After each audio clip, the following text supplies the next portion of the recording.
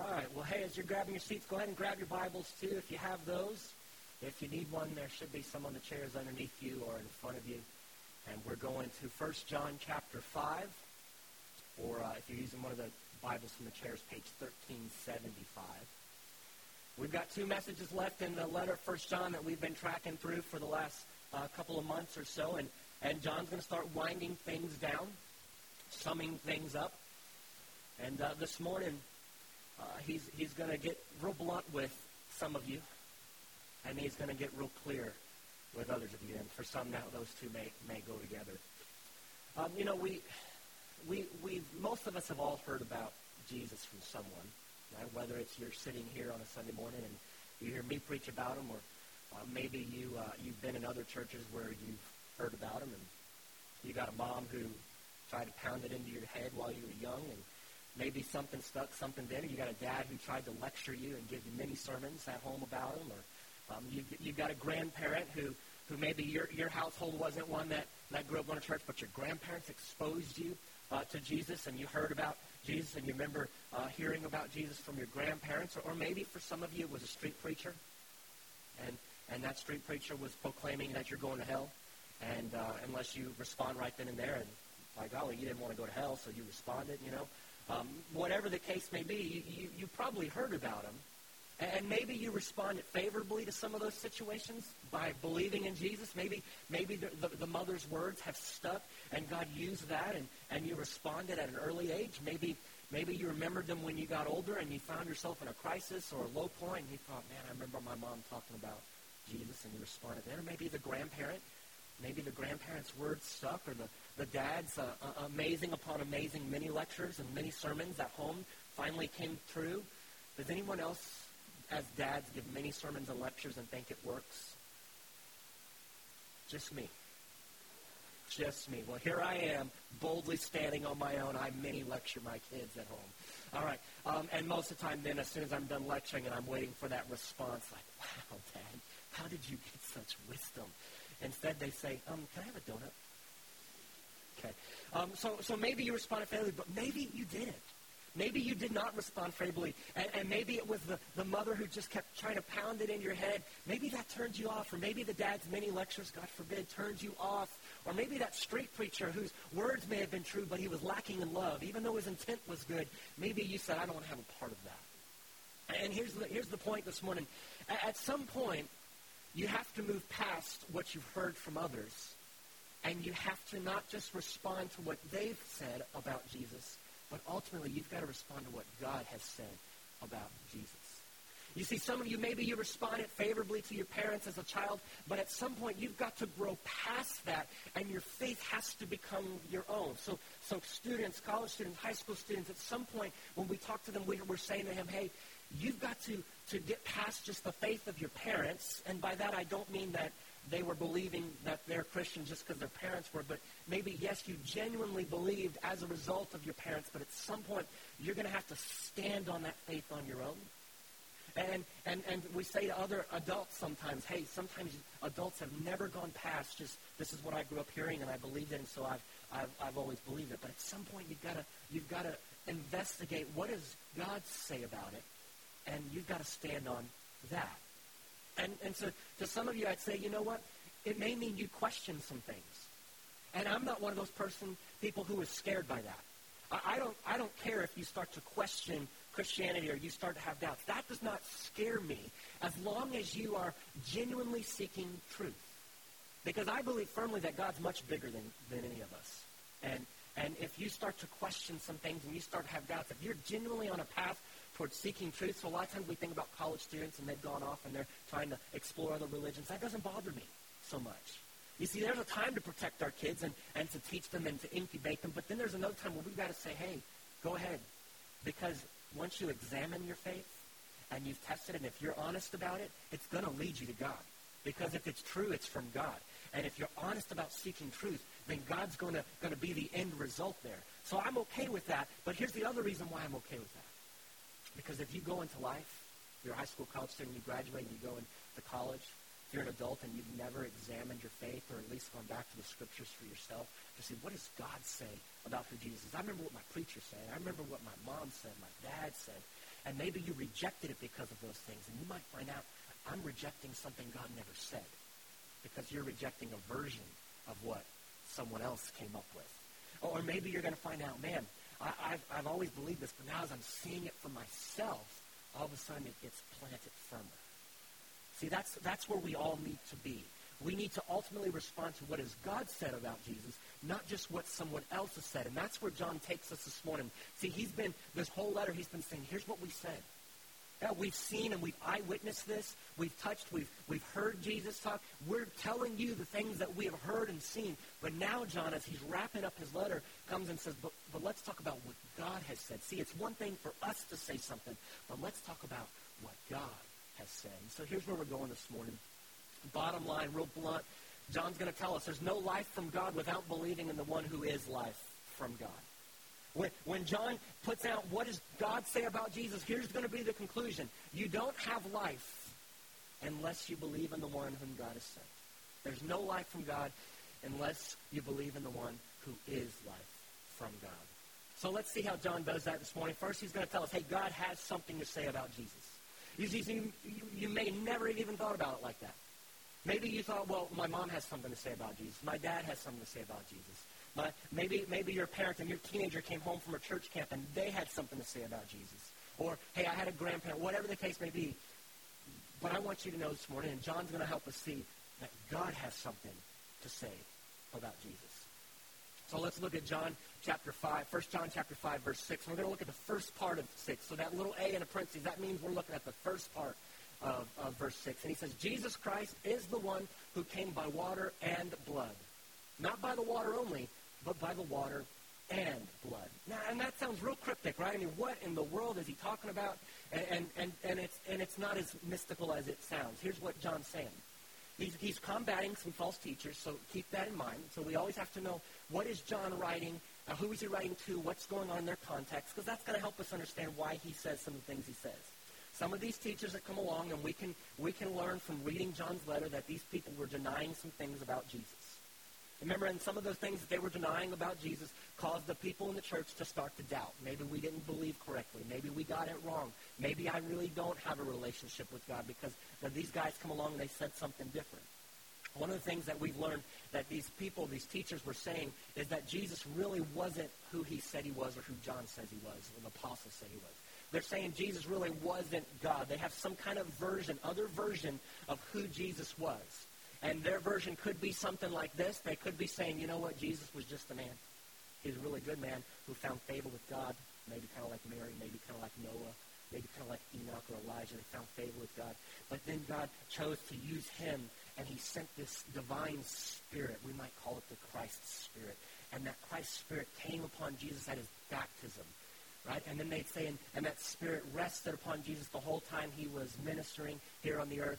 But before Jesus died, that spirit left. And John's trying to combat that. And so that's exactly what he's getting at here. He's saying, no, that's not the case. Jesus was who he said he was. And he says he was from water. He came in water and blood. And so he's starting with the ministry, the public ministry of Jesus, the baptism of Jesus. He's saying, look, God was with Jesus from the time he was baptized to the time he died on the cross, the blood. John's point is there was never a time where God was not with Jesus, where Jesus was not God is how I would say it today. Right? He's saying, hey, from the time that Jesus went public, now we know also it was even before that, but John's just talking about the time he went public, from the time at the baptism. Now there was something significant that happened at the baptism. That's why John addresses that. And so to see that, we're going to look at a few verses where John says in his gospel, John chapter 1, and then we're going to also look at Mark's version of that in Mark chapter 1. And here's what they say about those baptisms. Here's John's words from his previous gospel that he had written. John the Baptist testified, I saw the Spirit descending like a dove from heaven, and it remained on him. This is Jesus who's in the water. And I did not recognize him, but the one who sent me to baptize with water said to me, the one on whom you see the Spirit descending and remaining, this is the one who baptizes with the Holy Spirit. I have both seen and testified that this man is the chosen one of God. So that's John's version of what he saw and experienced at the baptism of Jesus, the Spirit coming down like a dove. Here's how Mark puts it. And remember, Mark's version of this is from Peter's eyewitness account. And Mark says this in Mark chapter 1. Now, in those days, Jesus came from Nazareth in Galilee and was baptized by John in the Jordan River. And just as Jesus was coming up out of the water, he saw the heavens splitting apart and the Spirit descending on him like a dove. And a voice came from heaven and said, "You are my one dear Son, in you I take great delight." This is what happened at the baptism of Jesus. This is where Jesus' public ministry started. Somewhere in his mid to maybe late 30s, depending on how you date that. But he's going into the water where John the Baptist has been baptizing. And when he does that, God does something supernatural. God does something unique that sets Jesus apart. Spirit comes down like a dove. In the form of a dove, rests upon Jesus. The heavens are torn open. Mark tells us he heard a voice. Peter heard a voice and said, "This is my one dear Son, in him I take great delight." Other people say it sounded like thunder. Right? But this is what God did. So you can't deny that something's happening at the baptism. So these false teachers are coming along, and they're not denying something happened at the baptism. And John's saying, yeah, God was with Jesus from that point, but also not just that point, not just water, but water and the blood, so that when Jesus was dying on the cross, he was still fully God. You see, John's point is this. Jesus has always been fully human and fully God, all in one person. There is never a point where Jesus was not fully God or fully human. And that's absolutely necessary to the gospel, because he had to be fully human so that he could come and live the life as our representative that we can't live. He had to be able to sympathize with us when he was tempted, because later on, one of the New Testament authors says he's able to sympathize with us in every way. He was tempted in every way except without sin. And then he had to be able to die as a sacrifice. He had to be able to die in our place to take our penalty. And if he wasn't human, he couldn't die. But see, if he was just merely human and he wasn't fully God at the same time, then he wouldn't have been the worthy sacrifice that we needed. He wouldn't have been that lamb that has no spot, has no blemish. He had to be a perfect and worthy and an eternal sacrifice, so that when the sacrifice was done, he's able to say it's finished. And there's nothing else that needs to be offered. There's nothing else that needs to be done. It's a once-for-all kind of thing. And so fully God, fully man, all in the same person. This was Jesus. This is who God sent. And John's saying, hey, God was with him the whole time. From the time of the baptism to the time he died on the cross. God never left him. He was never lacking in who he was. And so he says he came in water and the blood. He goes on in the second part of verse 6, and he says, and the Spirit is the one who testifies, because the Spirit is truth. Verse 7, for there are three that testify, the Spirit and the water and the blood, and these three are in agreement. Let's stop there for a minute. So John's going to go on now, and he says, now this is true, that Jesus came in water and blood. He was fully human, fully God the whole time, right? Never a time where he wasn't. And the Spirit testifies to this. The Spirit, the Holy Spirit. Remember, the Holy Spirit came down in the form of a dove at the baptism, and John's saying, hey, let's not forget the role of the Spirit of God here. The Spirit of God that if you've trusted in him, you now have. He testifies to this. And so here's what the Spirit does with Jesus. He sent and empowered Jesus, right? We're told that he was the one that was empowering Jesus during his ministry. Depending on which gospel you read, one of them will say that he was driven by the Spirit into this time of temptation. And so you get a real clear picture that Jesus, even though he's fully God, he was willingly submitting to the power of the Spirit while he was here. So the Spirit was enabling and empowering Jesus' ministry while he was here. We're told by John in his other gospel that the Spirit is the one who convicts our heart of sin, makes us aware of our need for the gospel. You know, until you're convicted of your sin by the Spirit, you are not aware of your need for the gospel. Where the Spirit is not bringing conviction, there cannot be genuine conversion.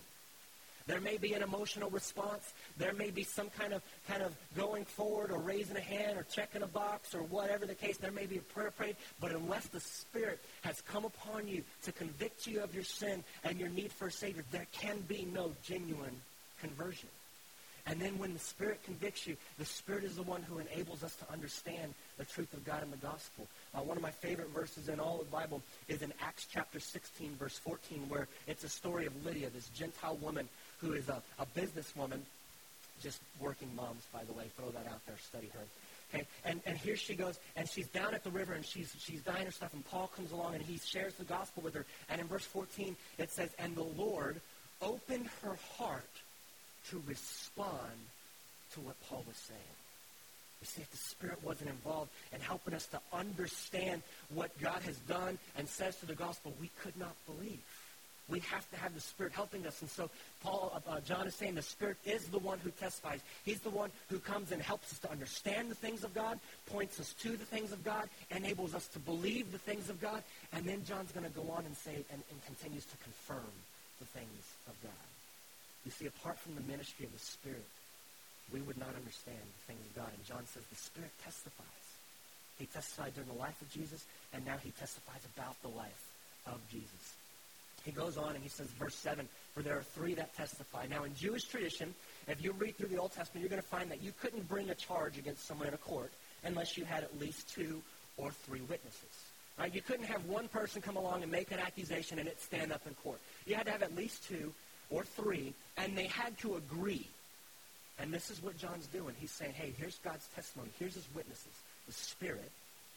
But then he's going to personify the baptism and the death. And he says, and the water and the blood. These 3 testify to Jesus. They are what God, this is what God says about Jesus. They point to the fact that Jesus was who he says he was, and he came to do what he said he's going to do, and he accomplished what he said he's going to accomplish. The Spirit testifies by the baptism, by the ministry that he carries on now, through conviction, through conversion, through helping us to understand the things of God, and the blood. He says, and Jesus' death testifies.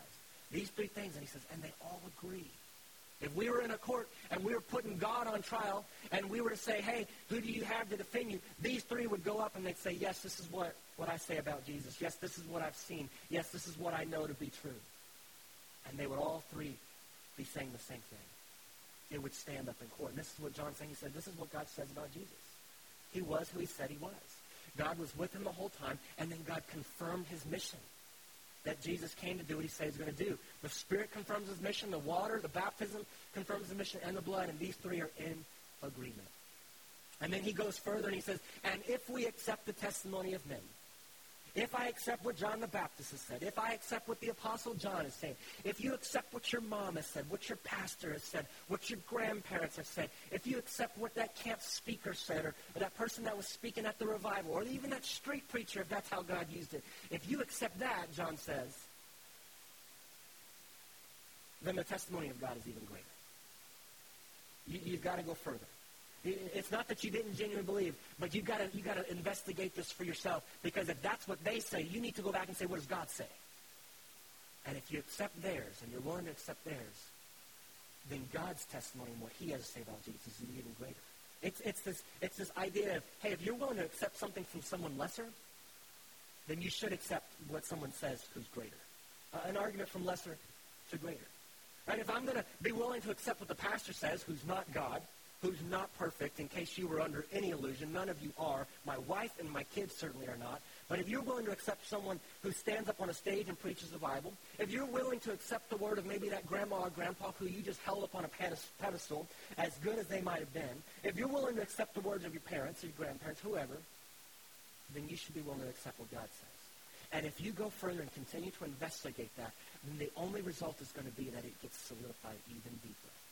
And if you've rejected what they've said, maybe you're rejecting a version of something that's not even in the Bible, which means, hey, I need to go and see what God has actually said. Because if I'm going to reject Christianity, I need to make sure I'm rejecting what God has said about Jesus, not what someone else has said about Jesus. You know, most people walk away from the church, and they walk away from a version of Christianity that's not even in the Bible, but they've never investigated themselves. They walk away from what someone else has said about Jesus or what someone else has modeled about Jesus. See, maybe they walk away and they say, you know what? Jesus is just that person that my parents used to get me to behave right. Jesus will be disappointed if you don't obey your parents. Right? Maybe you walked away from that, but guess what? God didn't send Jesus to make you obey. And maybe you walked away from a version of Christianity where God was just always trying to catch you doing wrong. He wasn't interested in anything else but just making you behave rightly. And you walked away from that. You said, I have no interest in that. Maybe you walked away from some other version of Christianity, but maybe you've never gone to where God has revealed what he has said about Jesus and investigated, what does God say about this? And so you've rejected a version of Christianity, but man, maybe if you read what God actually says, you're going to go, man, that I can get behind. But I can't get behind someone else's version of it. But maybe I can get behind that. You see, if you don't go that far, if you don't go and investigate what has God said about Jesus, then you might have a genuine faith, but that faith may not be able to stand the pressure when pressure comes. And a lot of Christians stay in that spot where they've believed, and man, it's a genuine belief and a genuine conversion, but they've never progressed past that. They've never investigated. That faith, maybe as a high school or college student, has never become their own. And all it takes is someone to just throw something in there that it expands their rubber band of a mind that has never been stretched, and it just snaps. And they can't stand up under the pressure. But guess what? God can stand up under the pressure. And for me, I distinctly remember how this happened for me. It was 8th grade for me. I had just gotten out of a relationship with a girl that needed to be ended, and for some reason I felt God was leading me that direction. Now, I would tell you at that point I was probably already saved. I'd gone forward to camp. I believed. Looking back now, maybe I wasn't, maybe I was. But somewhere right around 8th grade, I just knew, I got to get out of this relationship. This is not what God wants me to be doing here. Got out of it, and as a result of getting out of that relationship, I started to read the Bible on my own. First time I'd ever done that. See, I had a Bible since I was in 3rd grade because I grew up in a denomination that confirms you. And then they give you your own version of the Bible. But I never read it. And then all of a sudden I got this new Bible. It was one of those study Bibles. It was the NIV study Bible, and it was the one, I've seen it around here before. It was the one that had like the desert sand on it. I can't remember the name of it now. But I remember NIV study Bible version, and I just started reading that on my own, 8th grade. And all of a sudden I distinctly remember that's when growth started for me. That's when all of a sudden I started to learn things about God. And I remember my life taking a different path. Perfect? No.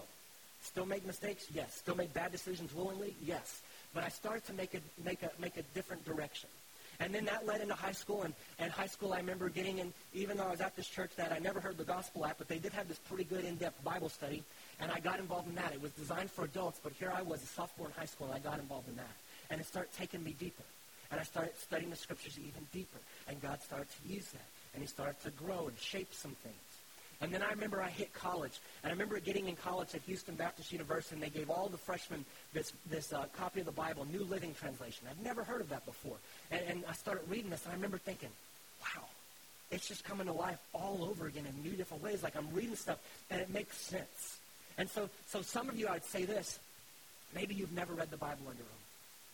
Maybe because the version of the Bible you have is that family Bible that you've always had sitting on a table, and in order to pick it up and read it, you have to go, and then when you would open it up, you'd go, these and thous, and you're like, I can't get through that. So put it back down, and I'd say get a translation that works for you. Take the Bible from the chair here in front of you or underneath you if it works for you. Get a version of the Bible that makes sense, because what is the point of trying to read something that you can't read? That's not the point. God's spoken languages and revealed things in languages, and the whole point of language is so that we can communicate. And so if a language becomes an obstacle and you're not being able to receive the communication, then get something that works. And so New Living Translation is one of the ones that God used for me, and I would endorse that. I know a lot of you have that. It's a good translation that's written at a 9th grade reading level. That's not to say anything about your IQs, by the way. That's just to say it flows so easily. You don't have to think about what do you mean by this word. And God used that for me to start bringing some excitement about, wow, I can understand what God's saying. And man, I'd never understood this before. I remember hitting college that same year, freshman year, and I started teaching for the first time. Because, again, God had used that translation. So I turned right back around before I left this church that I'd grown up in, and I started teaching the youth the Bible study. I went through 1 John, first book I ever taught them. I knew nothing. But I was going through it anyway. God was using that to shape and to grow me. And then he continued to do that steps. Maybe you've never done that.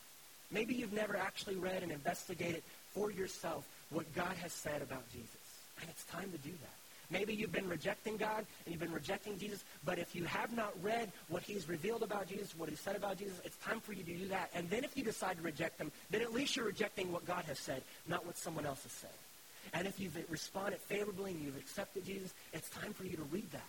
College students, high school students, it's time for you to read that so that your faith will go deeper, so that when you get away from your parents, you're standing on something that you've tested, something that you've investigated, something that's been examined. See, John says God has something to say about Jesus. And if God has something to say about Jesus, I need to listen. I need to know. And then I need to respond. And so he says, if you're willing to believe the testimony of people, then the testimony of God is even greater.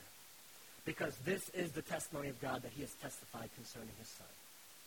And we go on and we read verse 10. The one who believes in the Son of God has the testimony himself. So not only if you start to investigate, John's saying, hey, if you believe what God has said about Jesus, then God is going to confirm that belief in you. The Spirit is not going to just leave you dangling so that you're wondering and you're doubting if you're struggling with doubt. God, what did you say about Jesus? God, who is he? What did you say about how do I get in a relationship with you? And one of the things that the Spirit does for us is he confirms our belief. He reassures us, and that's the whole point of John's letter. It's to reassure the people that he's writing to, you belong to God. I know you. You've believed in Jesus. Here's who he is. Hey, look for some of these evidences in your life, because if you do belong to God, this is what you will see in your life. And if you don't, this is what you'll see in your life. And now he's writing it, he's wrapping it up, and he's saying, hey, don't forget the Spirit reassures you of your belief. If you've placed your trust in Christ and God's given you a Spirit, that Spirit never leaves you. And so there might be times where you find yourself going, man, I don't know about this. Maybe a college professor said something. Maybe someone at your work who's a real deep thinker says something that you've never thought about before, and it throws you into a tailspin. And you're going, man, I've never thought about that before, and I'm not sure how to incorporate that into my understanding of what I know about God. Don't discount the Spirit. The Spirit has been given to you also to confirm your belief, to reassure you that I belong to God. The way Paul would say it is the Spirit cries out, Abba, Father. It reminds you of your relationship as a child of God to your Father. He says that the one who believes in the Son of God has the testimony in himself. The one who does not believe God has made him a liar. So if you don't believe God, so you've finally gone, you've investigated what God has to say, and then you reject that, basically you're saying, God, what you've said is not true. You're saying, God, you've perjured yourself. You've lied in a court of law. John says that's what it is to reject God, is to call him a liar, because you've not believed in the testimony that God has testified concerning his Son. And look, it's one thing to call your grandparent, your mother, your father, your pastor a liar. But it's even a greater thing to have investigated and say, God, no, I don't believe that. That's a stronger rejection. So the person who believes, God says, God's testimony is within you. The Spirit confirms that. If you don't believe, then just know you're not just rejecting one option, one pathway to God. You're rejecting God. Look, you're rejecting God. You're calling him a liar. God, what you said about Jesus is not true. God, what you said about me is not true. Sinner? No, not me. I'm not perfect, but I'm better than that person over there. God, I don't need someone to die for me. I can make this happen on my own. You're rejecting what God has said about you, about Jesus, and you call him a liar. That's what John says. That's the bottom line. Remember, this is John's style, either or.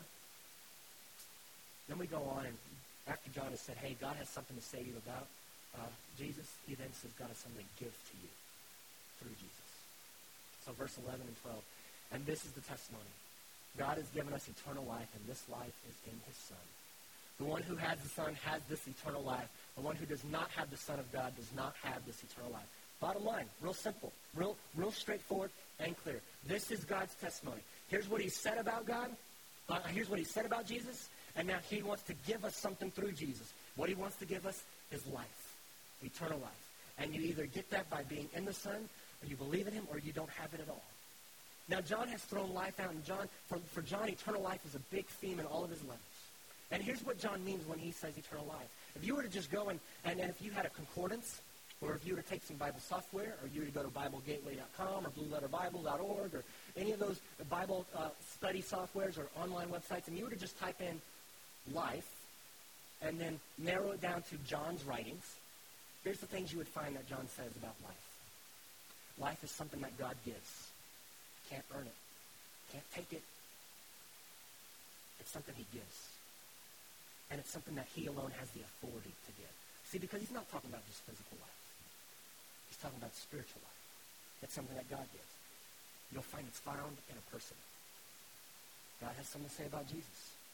This eternal life comes from him. God has given us eternal life, and this life is in his Son. It's found in a person. You can't find it anywhere else apart from Jesus. See, this is what John's been saying. There's no life. There's no relationship to God apart from Jesus. It's found in a person. It's something that you can have now. And it impacts the way you live now. It's not just something that, trust in Jesus and you get to go to heaven. Man, that cheapens what God has for us. Is that true? Yes, but that's such a small speck of it, and so many of us, that's all we think is, oh, I have eternal life, which means I get to be with God one day. No. Eternal life means I get to be with God now. I get to have a relationship with him now, and I get to live in that life now. John emphasizes that through his writings, that the life that he gives is not just something that you get to participate in later. It's something that he gives now. In fact, he'd say, hey, man, Jesus came so that you would have life, and you would have it abundantly. God never intended you to go through life in a relationship with him and be sour, sapped of all joy, just burdened. Doesn't mean your life's going to be easy. Doesn't mean you're not going to experience trials. Doesn't mean you're not going to suffer. But God intends that the life we have in Jesus impacts the way we live now. And it also impacts where we live later. We go on and we see that John says life, this life that God offers, it satisfies. See, we all chase something. We're all chasing after something to fill this emptiness, to fill this void, to fill whatever it is we're lacking. We're chasing after something. But that something, that void that's there, it was designed by God for the life that he gives. It was designed for God to fill. But we're going to chase after other things. We're going to chase after relationships. And, one guy's not going to fulfill it, so we're going to go to the next guy. Or one girl's not going to fill it, so we're going to go to the next girl. And we're just going to progress on, hoping that we're going to find that right person who's going to fill that void. And they never will. And it's an unfair expectation placed on a husband or a wife. Can't do it. I'm not saying you shouldn't get married. I'm just saying don't expect your husband or your wife to fill what only God can fill. They can't do it, and you'll constantly be disappointed with them. God gives life, and it satisfies your deepest longings, your deepest desires. That's the kind of life that God gives. And so John says that life, it's found in the Son. And if you don't have the Son, if you've not believed in Jesus, you don't have the life. Bottom line. He's wrapping up his letter. If you're in Jesus, you have life. If you're not, you don't have it. The one who does not have the Son of God does not have eternal life. Jeff, you can go and come up. So here's where it leaves us this morning. Bottom line that John says is there's no life from God without believing in the one who is life from God, Jesus. Right? God is the one who has the authority to give life. Some of you this morning, this is what you need to hear. You've been chasing after something. You've been trying to fill that void with something. You've been going from relationship to relationship, job to job, chasing after success or your version of success or money or whatever, or maybe you're living your life through your kids, hoping your kids will help redeem you somehow because maybe they're going to do something you always wish you could do or whatever the case may be, and you're constantly finding yourself running up against the wall. Disappointed because none of them were designed or intended to fill the void that you're trying to fill. God alone is the one who fills that, and he gives that life when we respond to Jesus. So some of you this morning, that's what you need to do. Maybe you need to go back and assess what has God said about Jesus. Maybe I've been rejecting God all this while, and I've been rejecting some version of it. Jesus never came so that he could be used as a parental manipulation tool to get you to obey. That cheapens what God did through Christ. Because Jesus didn't come to make you obey. He came to give you life. And when you get life, you get the Spirit. And when you have the Spirit, God then helps you to obey. But it's not so that you can earn acceptance, we saw last week. It's a response to what God has already done. And obedience as a response to what God has already done is freedom. It's not a burden. So some of you this morning, that's what you need to know. And maybe you've been searching for happiness and joy and you've just, whatever it is that you're looking for. And you don't know that God can provide that, and he does. That life was meant to not just give you, a secure place in heaven, but it changes who you are now. God takes you from being what he says in the scripture, spiritually dead before him. Sin has impacted and infected every single one of us so that we can't earn anything before God. Apart from God helping us, we can't respond to him. But God helps us to understand. He confirms the testimony about his Son. And maybe that's what he's doing for you this morning. Reminding you, helping you to see maybe for the first time that he sent Christ, Jesus, to live the life that you're trying to live, but you're constantly failing at. Jesus did it. You don't have to. And he did it in your place. And then he died, taking the penalty that you and I deserved, that we in fact earned, so that we wouldn't have to take it. And then he rose from the dead, overcoming sin, overcoming death to a new type of spiritual life, this eternal life that now God offers to you, but only through his Son. No other way. And man, when you get this kind of life, it satisfies on a deepest level. Others of you this morning, you've trusted in Christ, you've got a relationship with God, but maybe you need to go back and say, one, have I examined that? Have I stepped down and read what God has to say for himself, or am I settling for just this second-hand experience? I'm just living my relationship with God through my pastor's relationship with God, or through my parents' relationship with God, or through my grandparents. God's calling you out, and he's saying, hey, I need you to step out. I want you to test and see. I'm not afraid of that. Test me and see what I've said. Question me, because you're not going to understand it all. And some of those things he's going to give answers to, and some of them he's not. And there's going to be times where you're going to be examining the things that God said, and it's going to rub up against it, and it's going to be a tension, and you're going, how can that be true? And there's going to be times where you're going to have to be okay with saying, I can't resolve the tension between what I understand and who God is. Because the moment I try to resolve that, I lessen God. I need to be okay with God being bigger than me, higher than me. So some of you need to step out and examine your faith. Read the Bible for yourself. Get on a plan of some kind. Get an accountability person who says, hey, let's do this together, and then let's meet.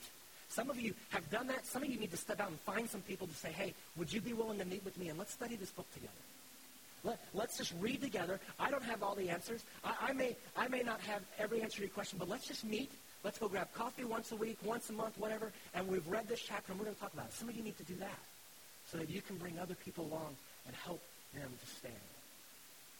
And then maybe for others of you this morning, maybe for you, it's, I need to examine, hey, if someone were to look at my life, and I'm claiming to know God, and I'm claiming to be in a relationship with him, but then they go and they read that, read about God, and they read about what it looks like to have a relationship with him, would they see that as true in my life? Would they see someone who's filled with joy? Would they see someone who's not swayed by the world? Would they see someone who reflects God's character? Because Christianity is not supposed to be joyless. In fact, hey, the psalmist says about God, hey, you make known to me the paths of life. And in your presence is fullness of joy. And at your right hand are pleasures forevermore. Christian life is not meant to be sour. It's not easy. It's not without suffering. But some of you need to look at it and go, man, do I have joy? Or am I just trying to manufacture that? Because if I'm trying to manufacture that, something's broke. So wherever you're at this morning, let's go before the Lord and ask him to meet us where we're at. God, thanks for not leaving us lost in our sin, dead in our trespasses. You would have been totally justified to do that. No one could accuse you because we would have just been getting what we deserve. And yet, God, because you're good, because you're loving, because you're gracious, you want to give us more than what we deserve. You want to give us what we did not earn. You don't do it cheaply. You do it at great cost because you're also just. And sin can't be swept under the rug. And you didn't do that. Instead, you dealt with it. Which means I don't have to suffer the penalty of my sin. God, none of us have to suffer that penalty of our sin if we will trust in Christ. Because he took it for us. So God, meet each one of us where we're at this morning. Opening hearts to respond to that truth about Christ for the first time. Receiving life. Reviving others who maybe have been apathetic or dead. Stirring up heart and affections for you, God. Lighting a fire, relighting that pilot light. Keeping it burning. Father, do what only you can do, which is change hearts. In just a moment, we'll dismiss, and if you would like further prayer on something, if God's stirring something up, there'll be some folks right here in the back by that lamp on the communion table. Just make your way back there and let them know, hey, I want to pray about this. Hey, I just responded to Christ by trusting in Jesus. What's next? Or, hey, I'd like to know more about that. Those people are there for you, for prayer. They're not there to have conversations with folks after the service. They're there for you. So make your way back there, and they'll be glad to pray with you. And so now, Father, would you go with us? Let your Spirit confirm our belief, guide our steps, all for the sake of your glory. We pray in Jesus' name. Amen. With that, we'll see you next week. You're dismissed.